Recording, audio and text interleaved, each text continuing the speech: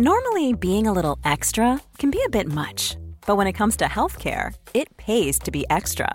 And United Healthcare makes it easy with Health Protector Guard fixed indemnity insurance plans. Underwritten by Golden Rule Insurance Company, they supplement your primary plan, helping you manage out-of-pocket costs without the usual requirements and restrictions like deductibles and enrollment periods. So when it comes to covering your medical bills, you can feel good about being a little extra. Visit uh1.com to find the Health Protector Guard plan for you.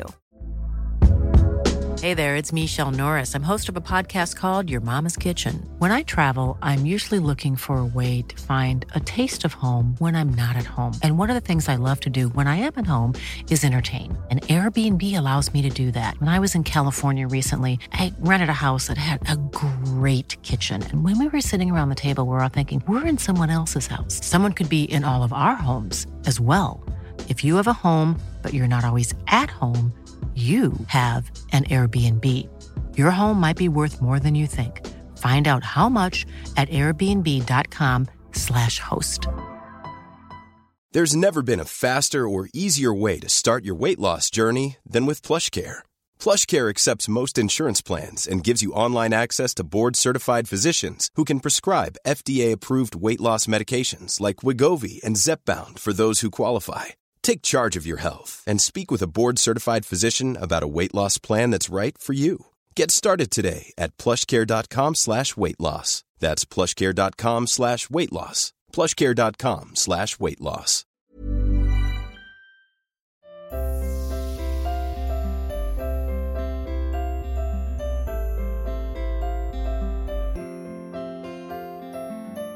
I'm Sheila Shoiga, and welcome to Ready to Be Real Conversations, the podcast series where I chat to people of all walks of life. Some names you'll recognise, others you might not, but my hope is that these conversations will at times inspire, challenge, educate, comfort, or simply entertain you. In this episode, I speak to one of Ireland's first female judges, trailblazer, Gillian Hussey. I've had my ups and I have had my downs, like everybody. Mm-hmm. Life is full of ups and downs. Show me the person who has had no ups and downs. Yes, yeah. And I've had ups and I've had downs. But if I were to die today, I could turn to you and quite truthfully I'd be saying to you, I had a wonderful life. Mm-hmm. I've enjoyed so much of that life. Some of it I haven't. But put that aside. But I've learned so much about life and about people and about myself, in fact. When Gillian began her career, little did she know that she'd deal with some of the most notorious criminals in Ireland, the likes of the Kinahans, the Cahills, the Monk and John Gilligan. In this conversation, she gives us an insight into her courtroom, her reflections on the legal system and the importance she places on rehabilitation. We also talk about the relationship she had with her father and how she struggled with feeling worthy, especially early in her career. She's so interesting and unsurprisingly made a big impression on viewers when she appeared on the Tommy Tiernan show last year. And having a number of mutual friends, I always knew she'd be a wonderful guest for Ready to Be Real. I started our chat by asking her when it clicked that a career in law was for her. It clicked just before I did my leaving certificate. In those days, if you were sick, the doctor came to the house many centuries ago. And the doctor said to my mother, what's she going to do when she leaves school? And my mother said, she's going to do her BMOS. And the doctor said, don't be ridiculous. She should do law. She has an uncle, a solicitor. Right. And I did law. And is that what you wanted to do then? No. No. Okay. Did what you're told in those days. Right. So if you were to go back and chat to the 16, 17-year-old Gillian, what would she say she wanted to be then? I was going to do my BMOS. Right. What I was going to do with it, looking back now, I'm so very, very grateful that my doctor said what he said and that my uncle took me on board for a career that I had never envisaged. What was it like for you as a young woman going into the world of law, a very much a male-dominated world? Oh, absolutely. Well, the frequent question when I was a student, particularly from people who were qualified as solicitors, why are you going into a man's profession? But of course I stoutly said, I'm not. And you damn well I was. But look at it now.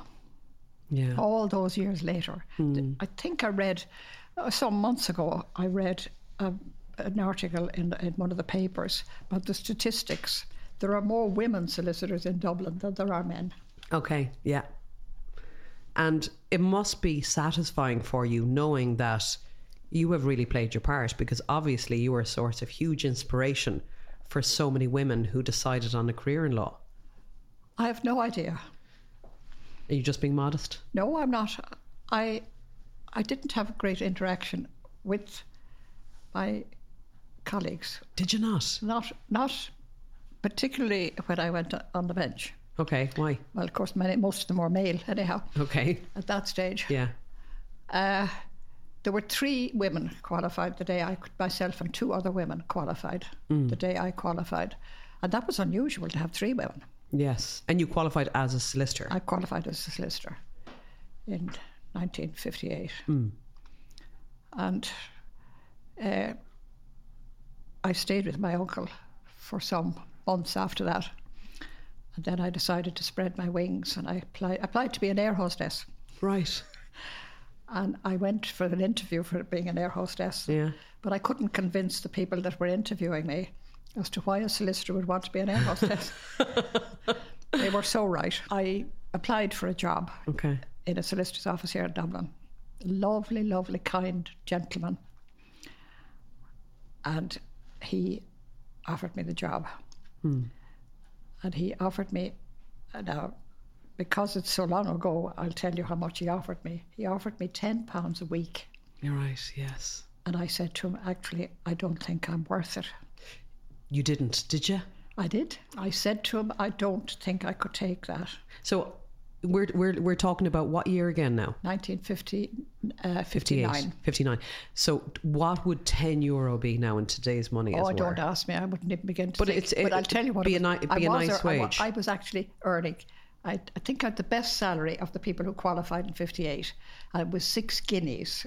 You possibly never even heard the word guineas. Heard it, but certainly no 6 guineas, no understanding of it. £6 and 6 shillings. Yeah. And that's what I was getting. And that was a very good salary. And to be offered 10, which was nearly double it. Yeah. I said, I don't think I'm worth it. So I took the job, and in 2 weeks' time he called me and he said, by the way, I'm giving you £10 a week, £10 a week. Fair play. You're quite well worth it. There you go. Yeah, he was a lovely man. And is that something that played its part in your life? You know, the fact that you would say that out loud, because I know that a lot of us struggle with feelings of worthiness and questioning. Yes. I have no problem. I didn't expect that to happen.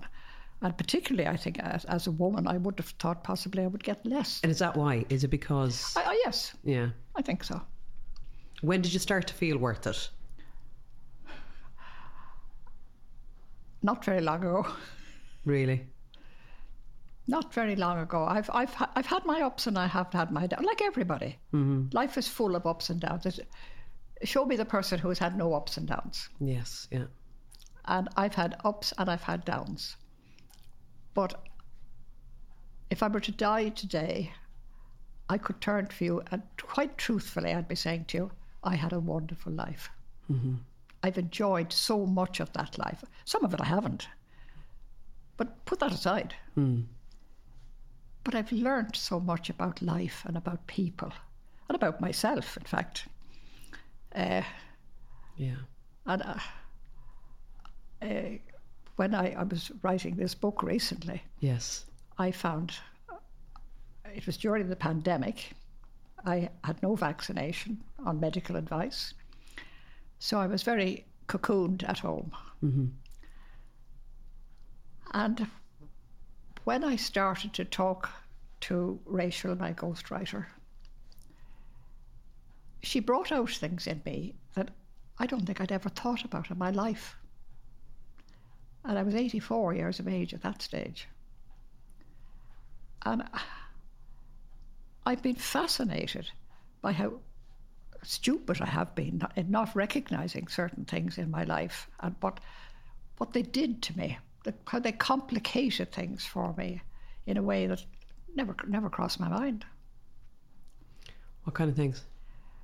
Well, for instance, I think when the day before I retired, Paul Reynolds came to me. He did an interview for RTE, and he said to me, "Will I write a book with him?"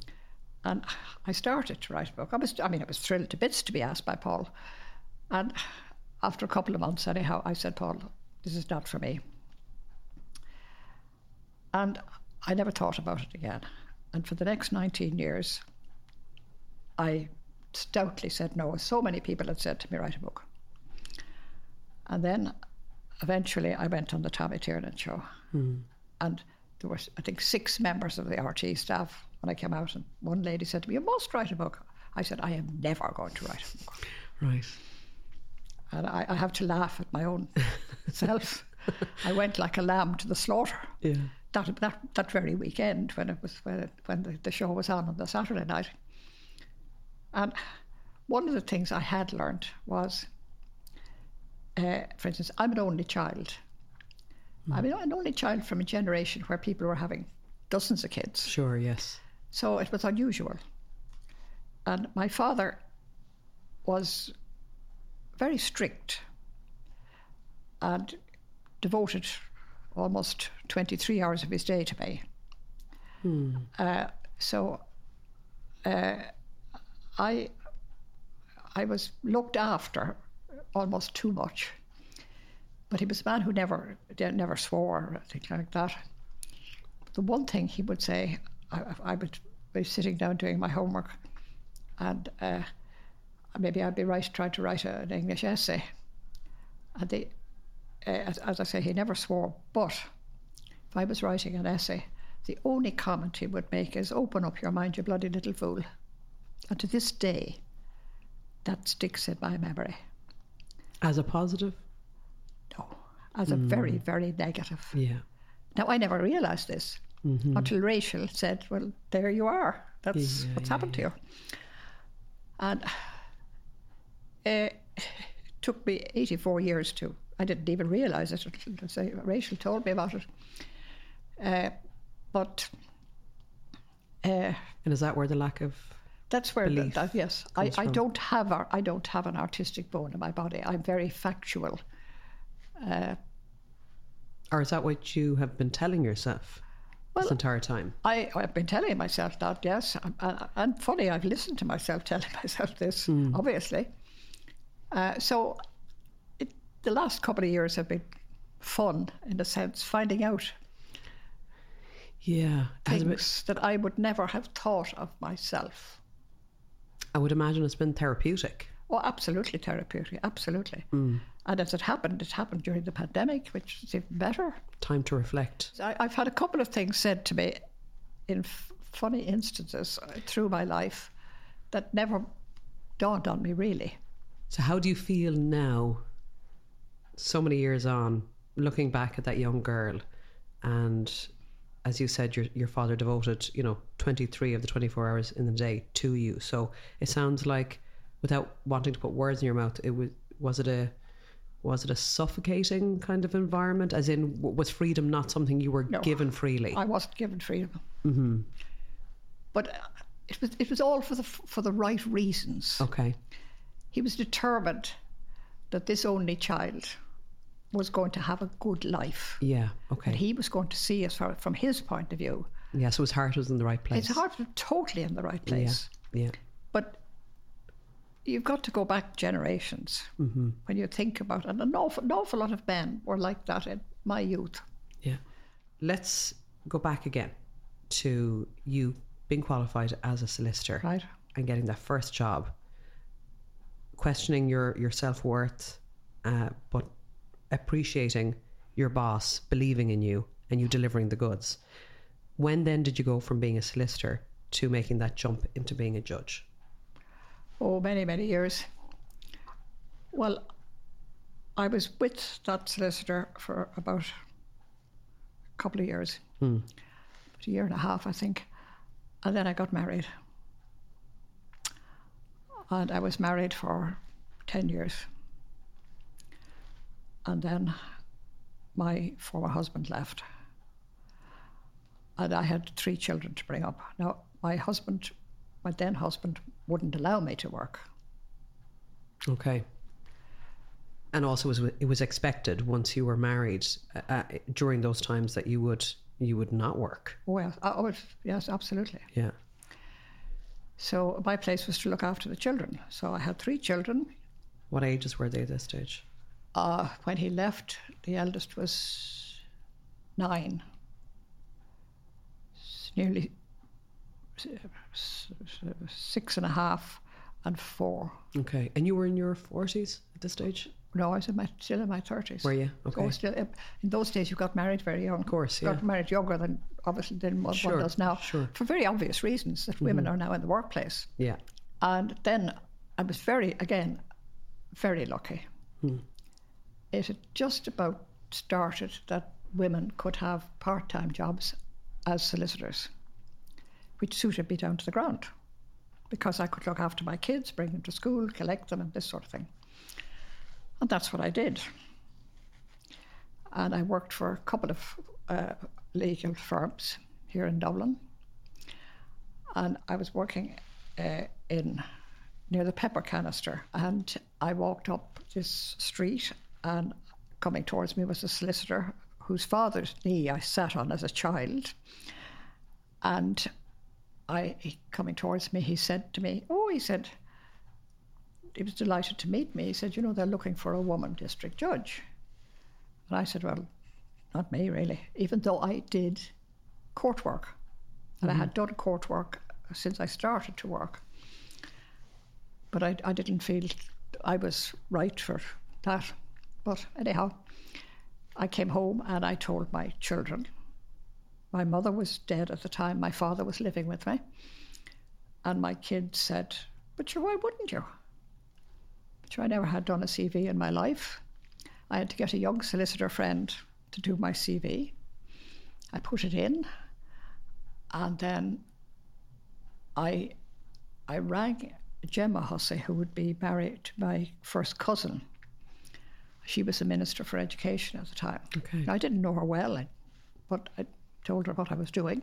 And I think it was about a couple of weeks later, I was appointed. Myself and 2 men. And I was put, I think it was the 5th woman judge in the country to be appointed. And I was a temporary judge first. Then they changed from temporary justices to temporary judges.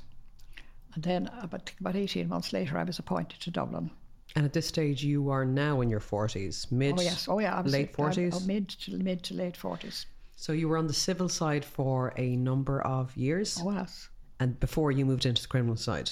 Yes. And this is where I suppose, in a way, without wanting to sound too sensationalist, but it gets juicy because of the people who were in your courtroom. And, the night that you were on Tommy Tiernan, you named off Kinahans, Hutches, Father Brendan Smith, the list goes on. The amount John Gilligan. John Gilligan was my first person. I hadn't a clue. Okay. I knew the guards in uniform. Mm-hmm. But if it was a detective in ordinary clothes, I didn't know whether they were criminals, solicitors, barristers, what they were. And I'd say it was about 2 or 3 weeks on the bench. And this man came up, I now know from being in custody. I didn't know what was downstairs, but it was actually the custody. And he was going to claim that he wanted back his 250 tapes. Tapes were the musical thing at the time. And there were 2 detectives there, and they told me that they saw this man taking these tapes out of his high-ace van, and that they had taken the tapes. And I think, knowing now, they would have arrested him, but they couldn't prove who owned the tapes. Mm-hmm. Now, I didn't know anything about it. I couldn't understand all that. Well beyond my powers of comprehension. But anyhow, I said to this man in the dock, I said, thinking of my good Catholic education that I had, he has a high-ace van, so he must have insurance, must have tax, he must be working. So I coyly said to him, "Are you working?" And he shrugged his shoulder and he said, "Never did a day's work of my life." That was part of his thing of shrugging shoulders. So I said, "Well, I'm afraid you can't have your tapes back." The only reason I said it was because he wasn't working. Yeah. I hadn't a clue about it. Yeah. What was your feeling about him when you met him first? Or did you have an opinion either way? I didn't really. Right. I wasn't educated enough. Yeah. Some people you would have an opinion about, maybe, but others, no. But I came across him a fair amount of times afterwards. Yes. And at that stage, I knew who he was. Yeah, what he was capable of. This is Paige, the co-host of Giggly Squad, and I want to tell you about a company that I've been loving, Olive & June. Olive & June gives you everything that you need for a salon-quality manicure in one box. And if you break it down, it really comes out to $2 a manicure, which is absolutely insane. It's also so easy to get salon-worthy nails at home with Olive & June. The difference between how your nails used to look when you did them yourself and now with the Mani system is a complete game changer. The best thing about Olive & June, too, is it's a quick dry. Dries in about 1 minute, lasts for 5 days, and full coverage in up to 1 to 2 coats. Visit oliveandjune.com/perfectmani20 for 20% off your first system. That's oliveandjune.com/perfectmani20 for 20% off your first system. There's never been a faster or easier way to start your weight loss journey than with PlushCare. PlushCare accepts most insurance plans and gives you online access to board-certified physicians who can prescribe FDA-approved weight loss medications like Wegovy and Zepbound for those who qualify. Take charge of your health and speak with a board-certified physician about a weight loss plan that's right for you. Get started today at plushcare.com/weight-loss. That's plushcare.com/weight-loss. plushcare.com/weight-loss. This is Paige, the co-host of Giggly Squad, and I want to tell you about a company that I've been loving, Olive & June. Olive & June gives you everything that you need for a salon-quality manicure in one box. And if you break it down, it really comes out to $2 a manicure, which is absolutely insane. It's also so easy to get salon-worthy nails at home with Olive & June. The difference between how your nails used to look when you did them yourself and now with the Mani system is a complete game changer. The best thing about Olive & June, too, is it's a quick dry. Dries in about 1 minute, lasts for 5 days, and full coverage in up to 1 to 2 coats. Visit oliveandjune.com/perfectmani20 for 20% off your first system. That's oliveandjune.com/perfectmani20 for 20% off your first system.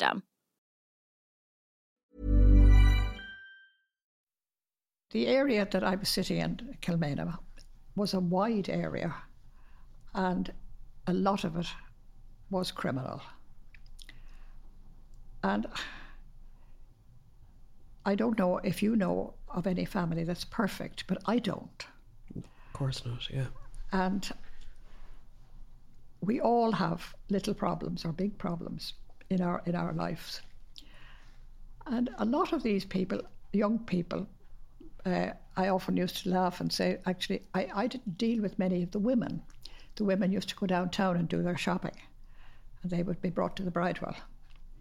But I would deal more with the men. And they were a lot of them were very decent people, but they'd gone on the wrong road. Now, you're both types. But, for instance, some of my colleagues would never use the probation service. But I would be sitting up there in the court, and little Johnny would be in the dock. I wouldn't know a thing about little Johnny. What could I find out? I could talk to him, but I couldn't find out much about him. So I decided very early, well, a few weeks after I went on the criminal side, I decided if that was my son or my grandson at the dock, what would I expect the judge to know? And I approached it from that angle. And I got very friendly, and still am at this stage, very friendly with some of the probation officers. And they brought me all over the place. to places where I wouldn't normally have been brought. And they brought me up to Mountjoy, and I saw what was going on up there.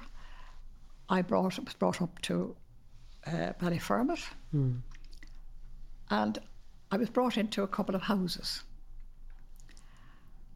And when the probation officer goes into a house, they can open up a can of worms. I couldn't see the can of worms from where I was sitting. And it sounds like, just from what you've said there, that, you know, wanting to really get the bigger picture, to get a sense of everything, to give someone as fair a chance as possible. And I know you've said in the past you had no problem in sentencing people either. Absolutely. Look, about 7 or 8 years ago, I was invited to the Mansion House to a launch of a book on a report on suicide in Dublin 8. And Lord knows, suicide in Dublin 8 over the years was chronic. And I'm still very involved in Dublin 8. But we were standing around, a group of us standing around afterwards. And there were about 7 or 8 of us. And there was a man standing opposite me.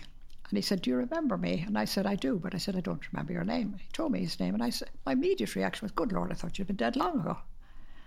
Right. He was a total drug addict. Okay. And a criminal to boot. But not a bad criminal, if there is such a thing. Yeah, I get what you're saying, yeah. And he said, when I said to him, "I thought you'd have been dead long ago," he looked at me and in all seriousness, he said, "I would have been only for you. Can I give you a hug?" Oh, wow. It was before COVID time. Yeah, yeah. And he gave me a hug. Yeah. Now, I would never, in my wildest of dreams, have ever expected that from him. He now has a son, whom I've met, Right. who plays soccer. Yeah. For, as I said, Pats or Bohemian or not.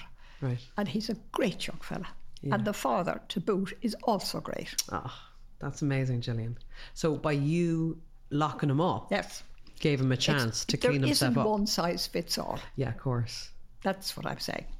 And I suppose none of us get it right in life either, but you're in a position of, I suppose, for people, they're very much at a crossroads when they approach you. Yeah. Where am I going to go? What's going to happen next? And the decision you make will have... I think he knew I was going to put him in every time. But he would do nothing.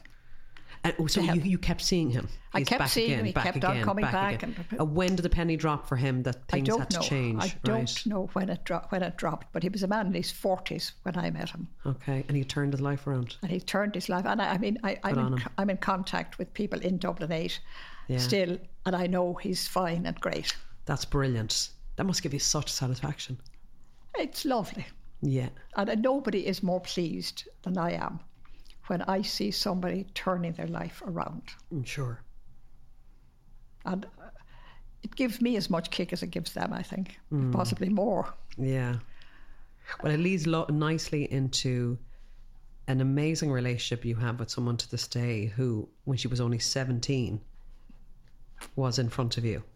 And once again, it was one of those decisions that were made that had a lasting impact on her. But it's very frightening, Sheila.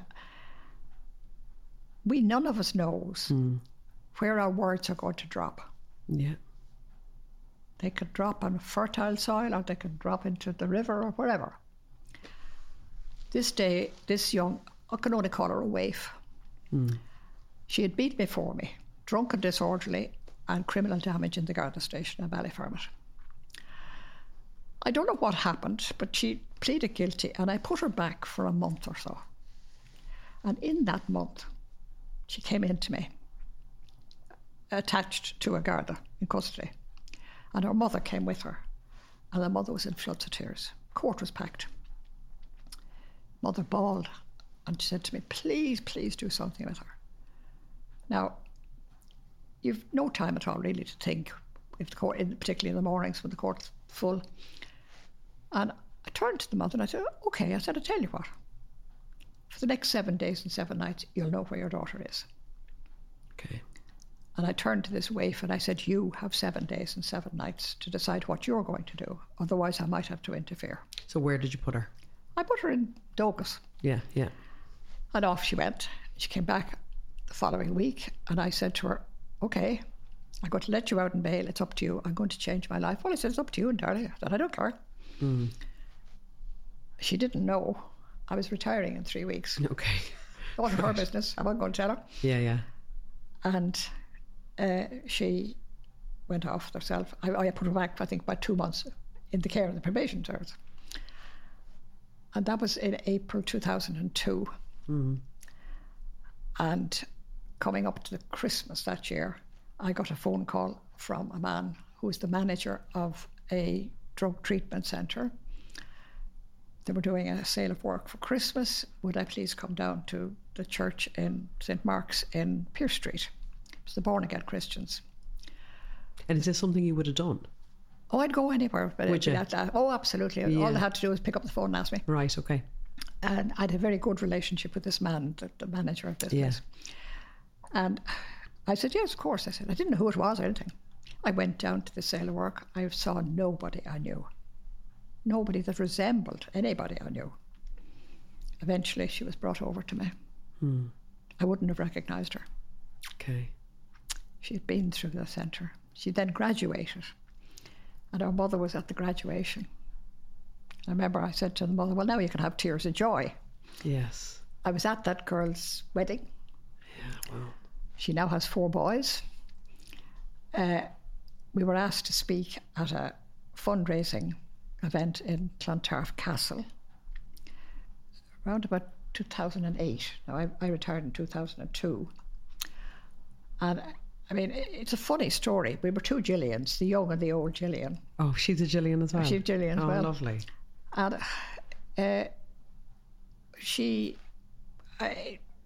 we became friends. Yeah.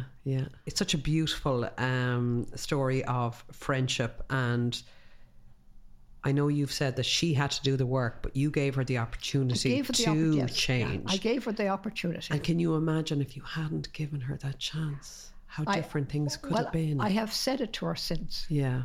Where would we be today I know. if your mother's tears hadn't come that day? That to me is frightening. It is, and I would imagine you in your career, you would have it far more than, us mere mortals, where you have many of those sliding doors moments, moments where, one door leads one way and another a completely different one.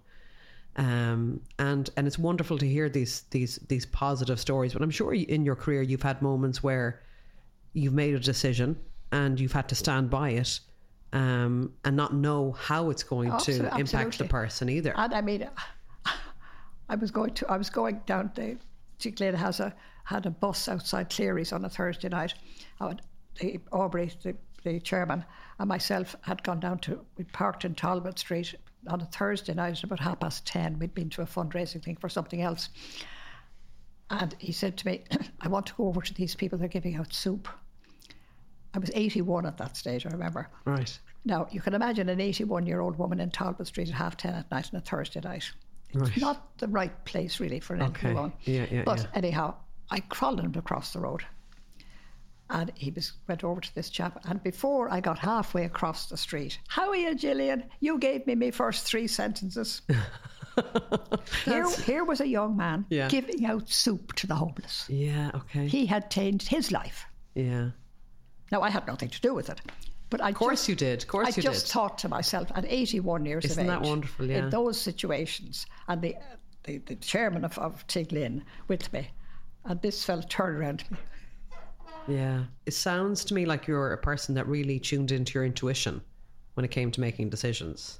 Because even though you said you were very logical of mind and very factual, I would imagine the heart of the case really came into play when you made your decision. Yeah. Oh, it did. I mean, I could be equally bad, give a fella 9 or 10 months. I'd no problem doing it. Sure. And I made no apologies. I said I could do it with or without a smile. You're also the patron of the Crime Victims Helpline, and you do a lot of work as well. And to this day, I think you're still very much involved. Well, I was. My health has unfortunately deteriorated, and because of COVID, I've given up. Pulled back from a lot of things. I pulled back from a lot of it. I still am very keen on it. I think it's wonderful to have it there. But when I was asked to do it, I was retired at the time, and when I was asked to do it by Maeve Ryan, who set it up, I said, I'll only do it if I volunteer to answer the phone, to talk to people. Now, they didn't have to know who I was. Yeah. But I wanted to engage with them to see what the victim is.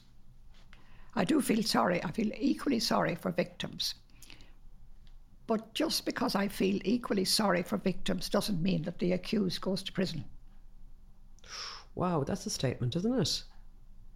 And so explain that to me. Well,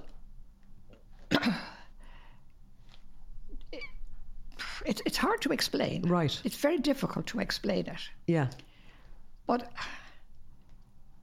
the victim, I'm hoping at times, first of all, the victim will get some support from places like Crime Victims Helpline and any other organisation that they may want to talk to.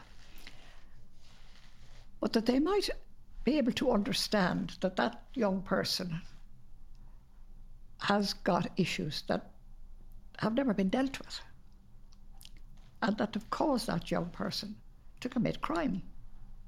And it's partly because there are a huge number of mental health issues that nobody knows about. Nobody cares about. I heard, I think it was the beginning of this year, I heard somebody from the HSE saying, well, we hope to have some of the mental health organisations back by Christmas. And I said to myself, what? What do we do between now and Christmas? Yeah. This was the beginning of the year. Look at the number of people who fall between the cracks. You know, I suppose as well when it comes to, and I haven't been in a situation where I have been in a courtroom, been the victim of a crime or been the person to commit the crime. But for those who have been in that scenario for whatever their own personal reason is, we can only ever see anything through our own experience. So I would imagine it's very difficult if you are the victim of a crime to have compassion and understanding for the person who committed that to you. Absolutely. Because you are trying to deal with your own pain, your own trauma, whatever it might be. And I think as Irish people, I know this is something I've had discussions with people about, the frustration about the legal system here and how gentle sentencing can be sometimes when you look at what the crime is that's been committed and the impact it has on the person or persons involved, and you're kind of there scratching your head. I am, as a normal punter watching the news, going, how did that happen? Yeah, but you're so right. During this year now, for instance, thankfully I've done a lot of Zoom conferences. It passes the time, but it also keeps me in touch because I've no other ways of keeping in touch now. But this particular Zoom conference, there were 4 victims, and they were victims of sexual abuse of some sort. And I was very, very struck. And it only came to me suddenly, and I thought, good grief, you didn't think of that years ago. And that was that they go to an organisation like Crime Victims Helpline or VSAC or whatever is out there now. And there are not all that many, Women's Aid and Men's Aid. Men's Aid is doing very well now. But they then go into the court. The courtroom is frightening. Very frightening. And the barristers are really, at times, all I can say is let loose. Right. Not in great admiration for them, but in what way? They just get caught up in the drama of it? Yes, and they ask lose sight. Yes, it's like as if they're acting. Okay, so they lose sight of what actually is at the core and of they it. lose sight of the victim, and then the sentence, if it is there, is given, and the victim walks out of court, and that's it. Yeah, where's the aftercare? Where are all the organisations gone to? Your case is dealt with. Bye bye. Yeah. And I thought to myself, you know, that's appalling. Yeah. Those people will have to live with that either for the rest of their life or until they get more comfortable. Yeah. And the court case itself will have unnerved that person. Yes. Because it takes a huge amount of courage to put yourself in that position. Absolutely. Yeah. Massive. And I think unless you've been through it or you've heard somebody's experience of it, you know, the amount of effort and work and sitting down, making statements, all of that the hours and hours and days and months and however long it takes to get your case ready for the courtroom is hugely exhausting. And COVID has done no favours to any of the victims. Yeah. Those cases are not being heard for ages. What would you like to see change? I don't know, and I don't think it's not up to me. But if you had the power, you could make changes, what would you like them to be? Well, I suppose we'd need more courts, we'd need more staff. Does it need an overhaul? Yes, it does need an overhaul. And even though you have retired as a judge, that sense of justice and right and wrong is very much still something that stays with you. Oh, absolutely. No, there are times when I feel very, very sad for people I don't even know. Because I know they need help. Yeah. Look how quick we were, for instance, last year, was it? To bring in a law to give maternity leave to ministers who had children. Remember that? That was something like that. Yeah. It took 30 years to bring out the laws. Yeah. Yes. Yeah. It's not what you know, it's who you know. It's who you know. Yeah. So at this point in your life, looking back on what you've experienced in your career, what would you say you have? I mean, I know you've learned an awful lot. I've learned more than I've taught anyone. Yeah. Which is why getting all of your stories and your opinion down on paper in a book is going to be such a wonderful legacy to leave for your kids. I wonder. But it's the way I feel. Yeah. And I hope that maybe even some of the victims that didn't approve of my attitude towards the person who committed the crime might understand more of where I was coming from if they saw the book. Yeah, very interesting. I don't expect the victims to fully appreciate why I did certain things. Yeah. But you see, victims in those days, they came into the court. We heard cases in the afternoon. I would come out onto the bench and I would look around the court and I'd say, this is going to be a wonderfully easy afternoon. I knew everybody. Right, okay. If I saw one person I didn't know, oh dear, we have a case for hearing.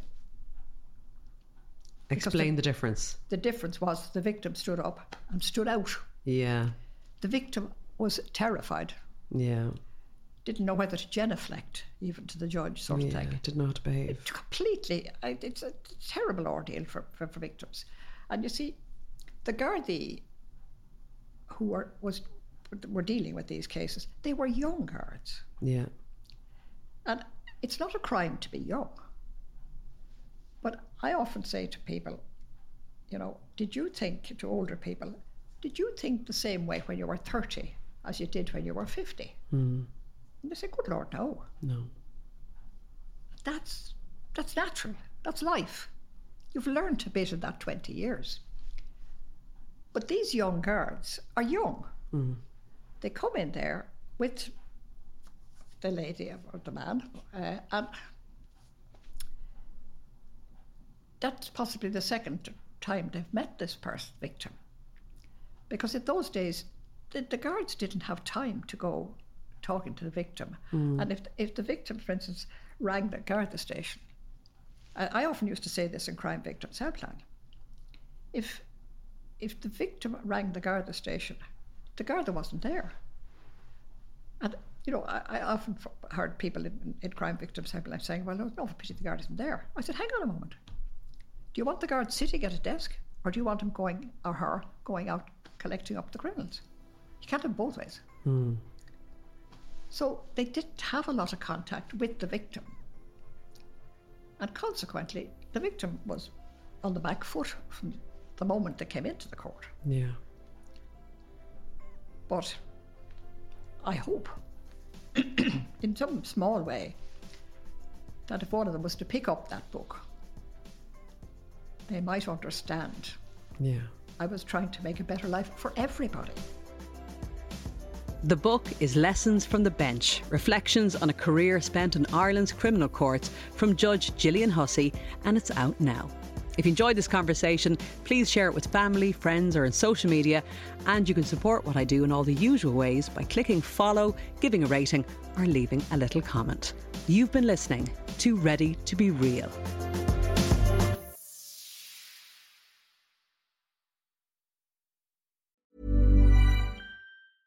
Hey, it's Paige DeSorbo from Giggly Squad. High quality fashion without the price tag. Say hello to Quince.